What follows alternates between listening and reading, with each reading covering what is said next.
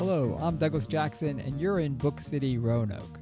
We're kicking off the third season of the podcast today with guest Larry I. Palmer. He's the author of Scholarship Boy, Meditations on Family and Race. This season, our theme is Alone Together, what pulls us into community and stands us apart. And I think we're going to have some interesting conversations on this theme, really around isolation. And of course, we've all been thinking a lot about isolation during this COVID period. I got to spend a little bit of the COVID period with the book Scholarship Boy, and I really enjoyed reading it. Now, Mr. Palmer is going to be in conversation with Sherry Henry, the director of Roanoke County Public Libraries, on October 13th. And that'll be via an online teleconference, and you're going to be able to be a guest and listen in and probably ask some questions as well. But for now, just to give you a taste of that, I'm going to ask Mr. Palmer some questions and say, Larry, thanks for being here with me today. Thank you very much for inviting me. And I did enjoy reading the book, and I want to start with that subtitle, Meditations on Family and Race. Why did you choose the word meditations? Well, most memoirs, and this is basically a coming-of-age memoir story, might have used the word essays, but I chose the word meditations very deliberately because of what happened to me many years ago, 7 years ago or so, in a workshop, a writer's workshop, in which the question was asked of me, if the writing guides gave you only 10 more pages to write, what would those 10 pages be about? It took me a nanosecond to answer, and I said, I would write a prayer or meditation for each of my 10 siblings. And the whole point of that being, I realized that the transformative event in my life that I needed to really kind of start this story was my going off to this New England boarding school from this large African-American family. And my sort of disaggregating my family into individual siblings helped me give the book what I'll call an emotional river.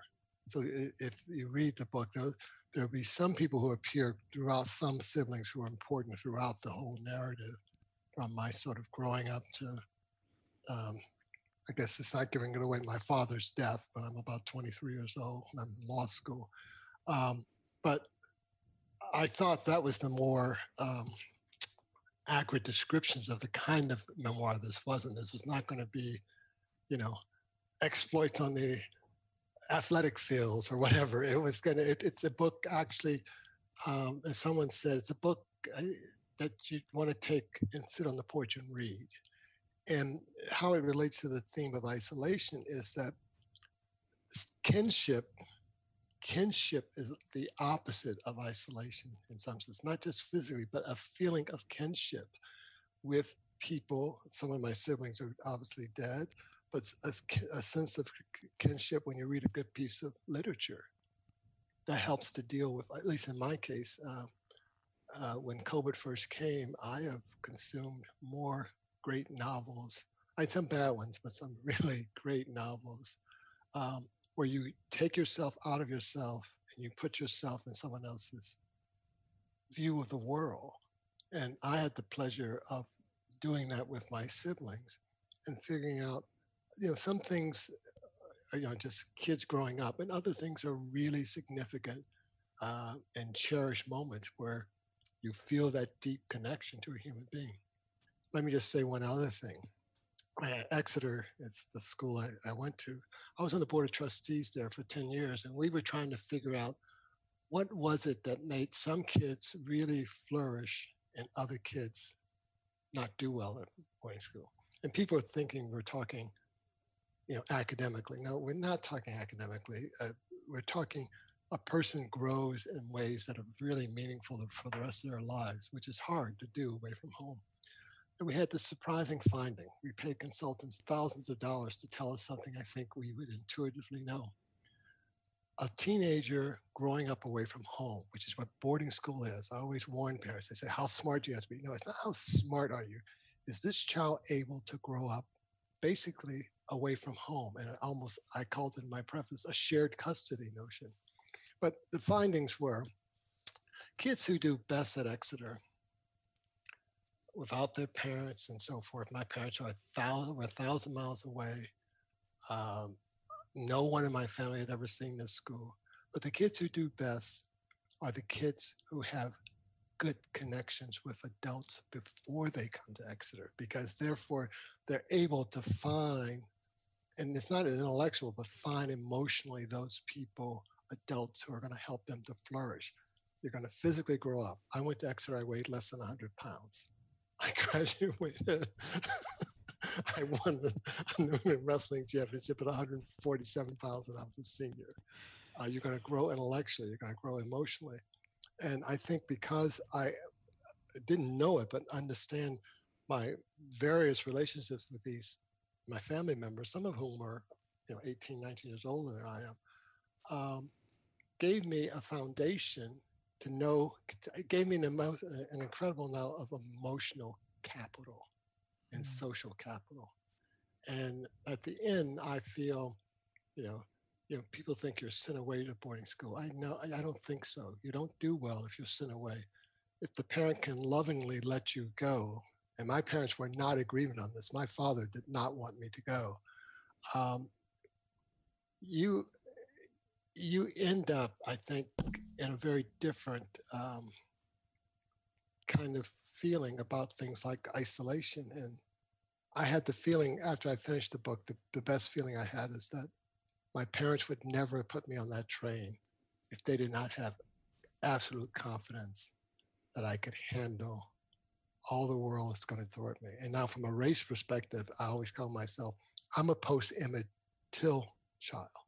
In 1955, when he was killed, I went to, quote, an integrated school in St. Louis.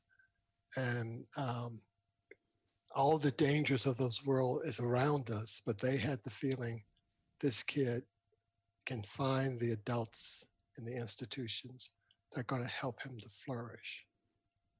And so that's why I call it meditations. And you can't, it won't give you, you won't have a kid on how to be an anti-racist from reading my book.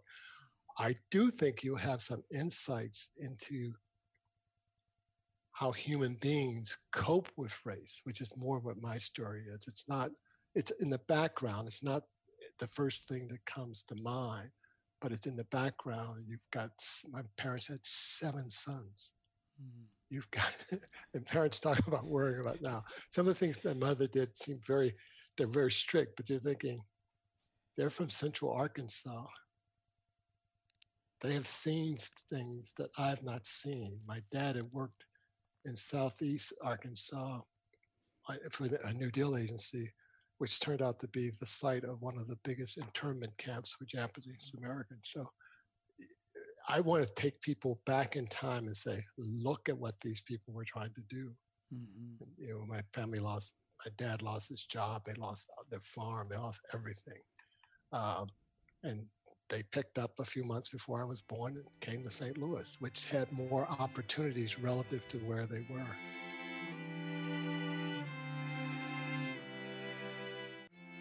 I thought the chapter when you go to Arkansas with your father was poignant. Yeah. Oh yeah. But again, that's the sense of kinship. Yeah. I was thinking of a question if I want to ask. They say he was dead years before, you were even born. He died, as an infant, at 10-month-old or 9-month-old. But he was my brother, and the sense of kinship, because he affected the lives of my parents, particularly my mother, dramatically, I think. So having that, it gave me a sense of the fuller picture of the kinship. That's what you're looking for. Isolation is fine as long as you feel kinship with people and to some degree the world. Mm-hmm. There's that, and I think of the kind of sense of isolation and being apart from family and people you are connected to. But then there's also Yeah. that sense of isolation when you're with your kinfolk, Yeah. and whether it's a difference of experience or a difference of opinion. And certainly we're Yeah. seeing that now, where people, whether it's a political disagreement within a Yeah. family, Oh, yeah. where people, some of the most important relationships to them, somehow they feel like they're not as much a part of it, or a little disconnected, or which is a much harder kind of isolation, I think. Yeah, but I think if we can move from isolation to solitude, we can do a lot of good stuff. That is, not everyone. I mean, I tried to show the good and the bad of a large family, and I think families are imperfect human institutions. They're not going to meet the needs of every person in the family. So I sometimes identify with, not the stars of the family, but my brother who ran away. Because I do feel that some psychologists say kids don't run away, they're pushed out. Now, it may not be consciously pushed out, but given the turmoil in my family's life when he was a teenager, remember, he's just coming of age as I'm born, they're moving. Did they leave him? Did they send him to Kansas City because they didn't have room for all the kids? I mean, it's almost like a Jane Austen novel in some sense. I'm rereading some Jane Austen these days. Just finished Emma, started Mansfield's Park last night. But I think I hope people can learn to embrace kind of the deck they were dealt in terms of kinship, and to realize that that's not the only deck you have. And you can go on and have lifelong friendships. When we launched the book, in my wife and I decided we'd do a little Zoom. We were going to have a big party for all our friends in the area and so forth. In May, when the book was published, about 100 people showed up. That's quite a number of people. But there were people from Exeter. There were people, Cynthia, I'd gone to grade school, was on there. My son was there. There were 3 of my first students I taught as a law professor. There were friends, there were writers, there were people I'd met.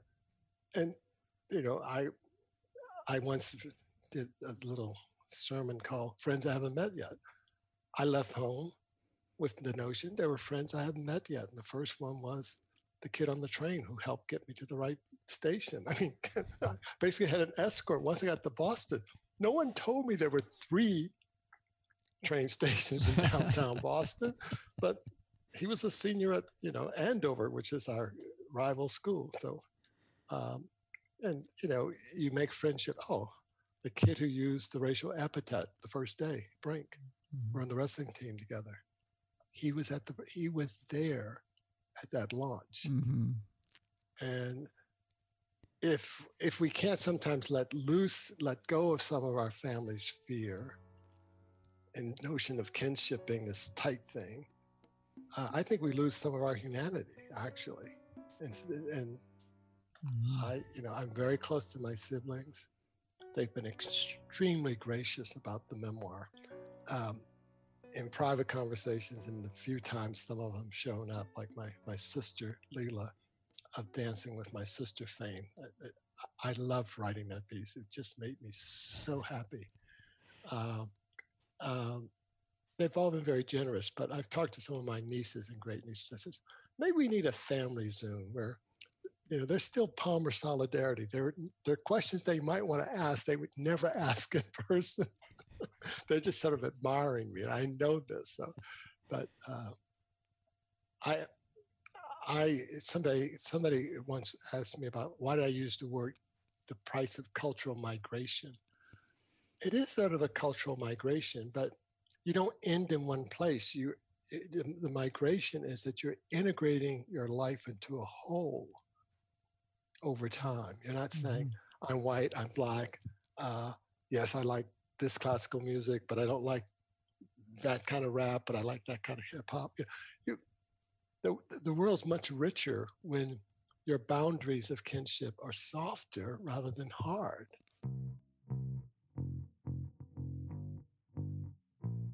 And I think I'm very fortunate that there are members of my family who let me have that, what they call soft but deep. It's soft but it's deeper in a way, because it's not offense. It's just, you love these people. Mm-hmm. The way I when I wrote the book, I decided I didn't talk to any of them. Maybe because I'm still afraid. As my youngest son says, they'll treat you like you're 14. But no, I didn't. But I, like a good novelist, I loved these people. Therefore, I could write about them honestly, mm-hmm. and not have to gloss over things which hurt me, or gloss over perhaps when I hurt them, like my little brother Barry. And, I think I like the word kinship. I'll just keep using it. It's a contrast to isolation. If you're mm-hmm. afraid of the world, you're going to be isolated. If you are aware of the dangers of the world, like the preface of the book, spoiler alert, that was a 1970 incident when I'm stopped by an armed agent. I was very cool, but I didn't tell. If I could write a little new preface, I put a little preface. Oh, I was very calm. I went back and graded my papers. I'm a young assistant law professor. But when I got home and talked to my wife and started to relay it, driving home, I was so angry and distracted that I missed my exit off the highway by 20 miles. And I said to myself, now, you can be cool and calm, but you have to deal with that repressed anger, which is also fear. It's very dangerous. And what people ask me, how does it speak to the current moment? The thing I'm most afraid of, is some young, probably young African-American or Black young man being so fed up and angry that they do something that I'll call it post-Emmett Till mindset says, you don't mess with a white man with a gun, because he doesn't see you. There's no kinship there. He doesn't see you. I mean, some of these incidents, like going to the wrong apartment for a no-knock warrant, I wonder if I almost said to my wife, they assume all Black boyfriends look alike or something? She's not, the person that she might have been there, it's gone. She's no longer in a relationship with them. And, but there is the point, and I saw some of that in the late 60s, of people just giving up in despair.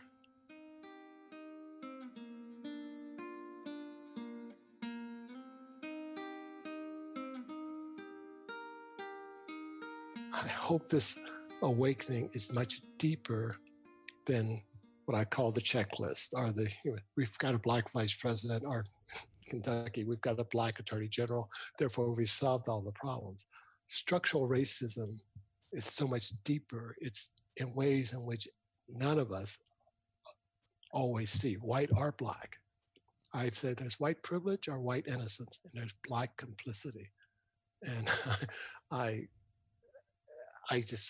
do feel sorry for that attorney general. I think one day he's going to work up and look at what he actually said, and not realize that, the myth. I mean, some of the myths that are told in the Black community, if you're successful, that advances the race. And I always say, can I actually prove to anybody that because I went off to all these fancy schools and was a professor at Cornell and the vice president, that I actually helped some other person? I'm never going to tell myself that. Mm-hmm. I want to actually do something to change something, mm-hmm. but not assume that I can just go on and live in my nice neighborhood, knock on wood, in Richmond, and enjoy life and just feel I've done my part. And I don't feel that way. Mm-hmm. Sorry to be so long-winded. No. In fact, that you went exactly where I was hoping to go, and I had a quick question that you exactly answered and responded to. In addition, you've given me that word kinship, which I really do respond to. Um, and I'm thinking about the structure of the book, and as I read it, I was introduced to it, to your siblings, and then I was introduced in a deeper way individually to siblings, and Yeah. then toward the end, I was introduced in a deeper way to your parents. I kept thinking about what we have access to, the knowledge we have access to as we're growing up, and in Yeah. situations, and we're surrounded by it, but we never, in any situation, we never have the full picture. Your Yeah. siblings have a different perspective. Your parents have a different perspective. What did you learn about your parents in the process of writing the book? Uh, well, I learned about my dad, how hard it was for him to try to be the father of all those kids. I really, I could feel it. If writing about my sister Leela made me smile, writing about my dad and my kind of self-involvedness about his disability always made me very sad, almost to the point of tears. Until the second year I went to the Wright workshop at Kenyon, I read a little mini version of Dad's Cane. It's like I shared this is kinship with the other writers. There are 100 people there listening to this story. And then I could move past the pain and really look at this very sort of. My dad was more of an intellectual than I ever realized. That you're out there mixing cement and you're talking about John Dewey. It sounds incredible, but that's the kind of person he was. And I think he would wish if he had a life choices, he would prefer to be a John Dewey than a mail handler at the post office. But he went to college. My dad graduated from college 100 years ago. Wow. That's amazing. But um, my mother, I learned. My mother was much more difficult to start what I learned because I had an image of her because she wanted me to go to Exeter. That she was always on my side. I started to realize how the culture and the family situation she grew up in was so constricted. I go back to Jane Austen. Her dad died when she was 12 years old. I think there were 5 kids in the family. For some reason, she's sent to live with her father's aunt, who is a school teacher, and that's how she gets to college. Now, but remember, I just read the opening pages of Mansfield Park. If you're a Jane Austen fan, what a traumatic experience that might have been to lose all your brothers and sisters, even though her cousin was like her sister. I mean, I knew cousin Benny all my life, but I learned to appreciate how even more what a strong, incredible person she was. She's more ambitious. My dad is not as ambitious. My dad would have been perfectly happy, I'm sure, if I'd stayed in St. Louis and won a scholarship at Washington too. That's a big triumph for somebody who's been excluded from education in Arkansas, being one of the few people in his family who he's the only one boy who went to college, probably one of the few people who he went to a little private school. Um, so, but I think my dad, I really learned to really feel and see him as a human being and not just as my father. See, that's still remaining the child rather than say, the kinship I have to have now with my dad is to mourn and respect what he did or what he tried to do. He was a good enough parent. And all I want my kids to feel, I did the best I could under the circumstances. And that's a wonderful feeling to have that kind of love and kinship. Someone just says, and I saw it at my Harvard graduation. My mother thought he was all excited about my graduating from Harvard. He was excited about me. And that's the first time I had my parents to myself. And I also realized my dad's not the same father he was to my brother Al. He was a young man. By the time I'm growing up, he's older. hypertension, issues of health, and so forth were starting to take over his life. So, I mean, it's a wonderful feeling when when you can feel that kinship. It says to you, my dad did some strange things. He used to hunt with my uncle and my older brother. And how did he know those white people who let them hunt on his land? I don't know, but he once took us on our only vacation in the Ozarks. We went camping down in the Ozarks. We had, learn how to shoot a gun, and he's sharing his life or trying to share his life and values with you. Yeah. People ask me why I didn't have a large family. I said, I'm not one half the man my father was, and I know it. And I'm talking in terms of heart, not just in terms of brain, but just in terms of his capacity to enjoy life, to be with his brothers. My father, here's the difference. I can remember seeing my father cry because he's so happy.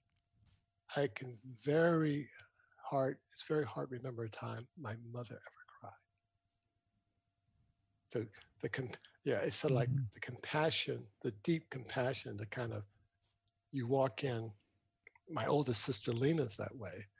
It's my dad's that way. I come over. My mother's sort of, glad did you find a taxi okay to get home? I'm going. It's no big deal. But every time I walked in the house with my dad, it was a big deal. Well, you characterize them all so well, and in small actions and reactions to each other. You do a terrific job throughout the book of that. Well, thank you. Let me ask one final question, and this is still around kinship, but looking at the next generation and your children, and I'm sure your parenting style probably emerged from your relationship with your parents, and also differed from your relationship with your parents. Yeah. At the end of this, was a question I was asking, I guess myself too, was kind of how do you define success?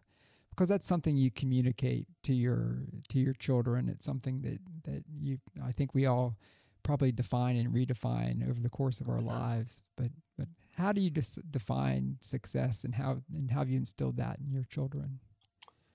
Well, I think I define success when something that is need or passion in your own life meets the needs of the world at a certain moment. I guess the one thing my parents brought me up with, if you read the preface, all work has dignity. My mom says, I want you to be a lawyer, a minister, but if you end up a dishwasher, be the best dishwasher. Mm-hmm. You joke at that, but she's basically saying the world might constrict what you can do, but find meaning and success in it. That's the other thing.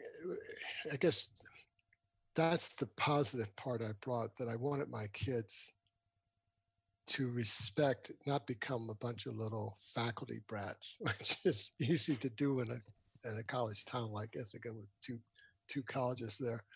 But I also,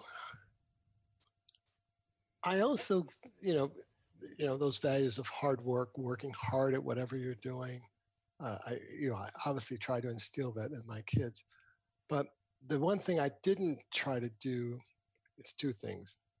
I did not believe in physical punishment. My parents, I think that was extremely humiliating, especially for a kid as sensitive as I was. I also didn't. I mean, it's hard for me to say which things I didn't or do, but I guess the thing I tried to instill in them was a sense of how important they were in my life, and try to spend time with them, even though I was a vice president when they were little. But and also I guess what I did do, I do try to respect the kinship relationships they have. My family, I think, was a little too tight knit. This is it. I tried to be a little bit more open as they grew up, and let some things which I wish he wasn't friends with X, but realizing that's something he might need. And I sort of admire that. My oldest son is not that way, nor, but he's just a different kind of person. He doesn't have that deep sense of connectedness that the youngest one does. And I find, when you have to be isolated for a person like that, it's probably more difficult. So I try to differentiate. My parents were very much into equality. This is why Barry and I are dressed alike. I'm more in equity and differentiation. If X needs, equality at one level financially and so forth, but if X needs more conversation because he's suffering a lot more, and Y, my oldest son, runs a restaurant in Ithaca. He didn't have a lot of time to talk to anybody, I'm sure. The restaurant's still alive. That's okay. And I try to have what I call a soft connectedness rather than I'm the grandparent, you must come visit me. Where are the kids? I want to do that. I'm thinking, I've got a life to live and you have a life to live, and, particularly, but so. Yeah. Well, thank you for taking some time and exploring kinship and isolation and solitude with me. And the book is Scholarship Boy, Meditations on Family and Race by Larry I. Palmer. And Mr. Palmer is going to be at the Roanoke County Public Library on October 13th. And I really encourage folks to grab a copy of the book and read, and then really enjoy the conversation that Sherry Henry has with Larry Palmer. Thank you again for taking the time. I'm Douglas Jackson. This is Book City Roanoke.